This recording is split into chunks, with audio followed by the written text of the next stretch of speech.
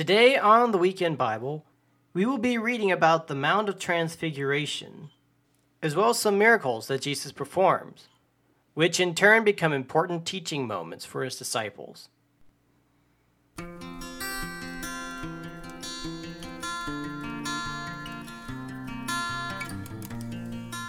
Hello, ladies and gentlemen, and welcome back to the Weekend Audio Bible. I am your host, Daniel King.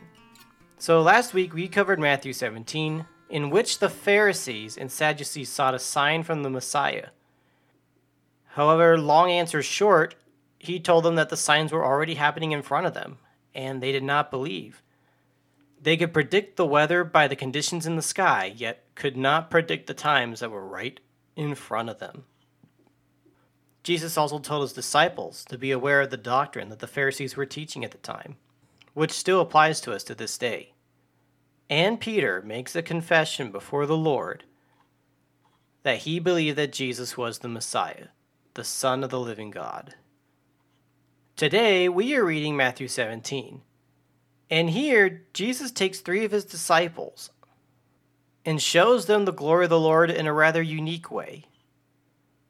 And also, the Lord performs a few miracles, which, like I said earlier, which contains some important lessons for the disciples and for us to this day. So, without further ado, let's begin. Now, after 6 days, Jesus took Peter, James, and John, his brother, led them up on a high mountain by themselves. And he was transfigured before them.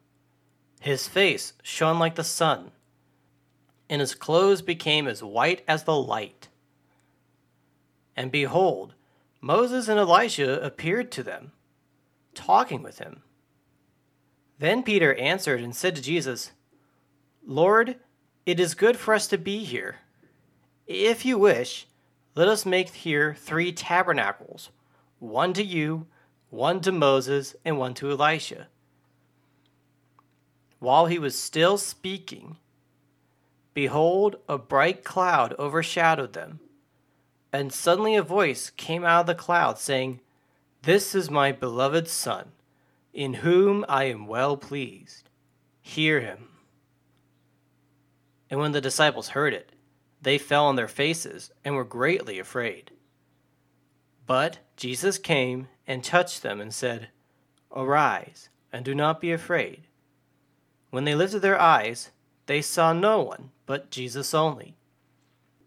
Now when they came down from the mountain, Jesus commanded them, saying, "Tell the vision to no one until the Son of Man is risen from the dead." And his disciples asked him, saying, "Why then do the scribes say that Elijah must come first?" Jesus answered and said to them, "Indeed, Elijah is coming first and will restore all things.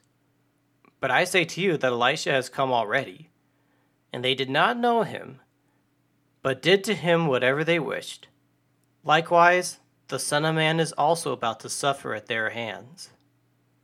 Then the disciples understood that he spoke to them of John the Baptist. And when they had come to the multitude, a man came to him, kneeling down to him, and saying, "Lord, have mercy on my son, for he is an epileptic and suffers severely. For he often falls into the fire and often into the water. So I brought him to your disciples, but they did not cure him." Then Jesus answered and said, "O faithless and perverse generation, how long shall I be with you? How long shall I bear with you? Bring him here to me." And Jesus rebuked the demon, and it came out of him, and the child was cured from that very hour. Then the disciples came to Jesus privately and said, "Why could we not cast it out?" So Jesus said to them, "Because of your unbelief.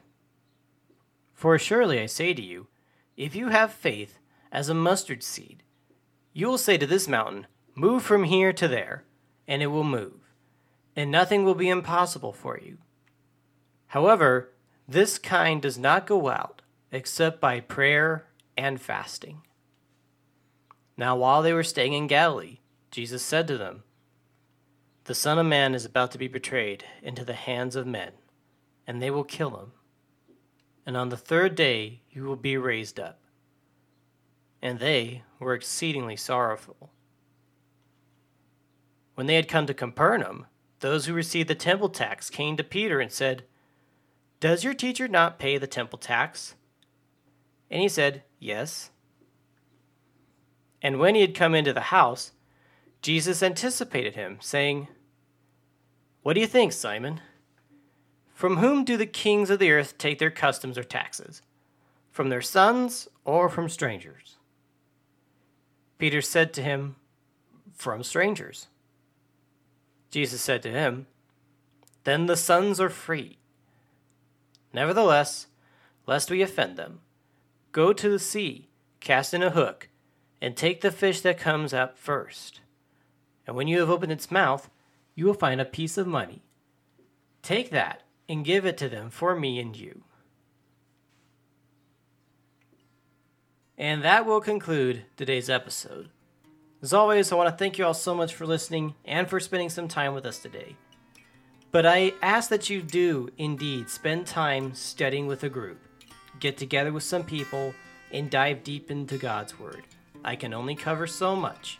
I can only do so much. Once again, thank you all so much, and may God bless you.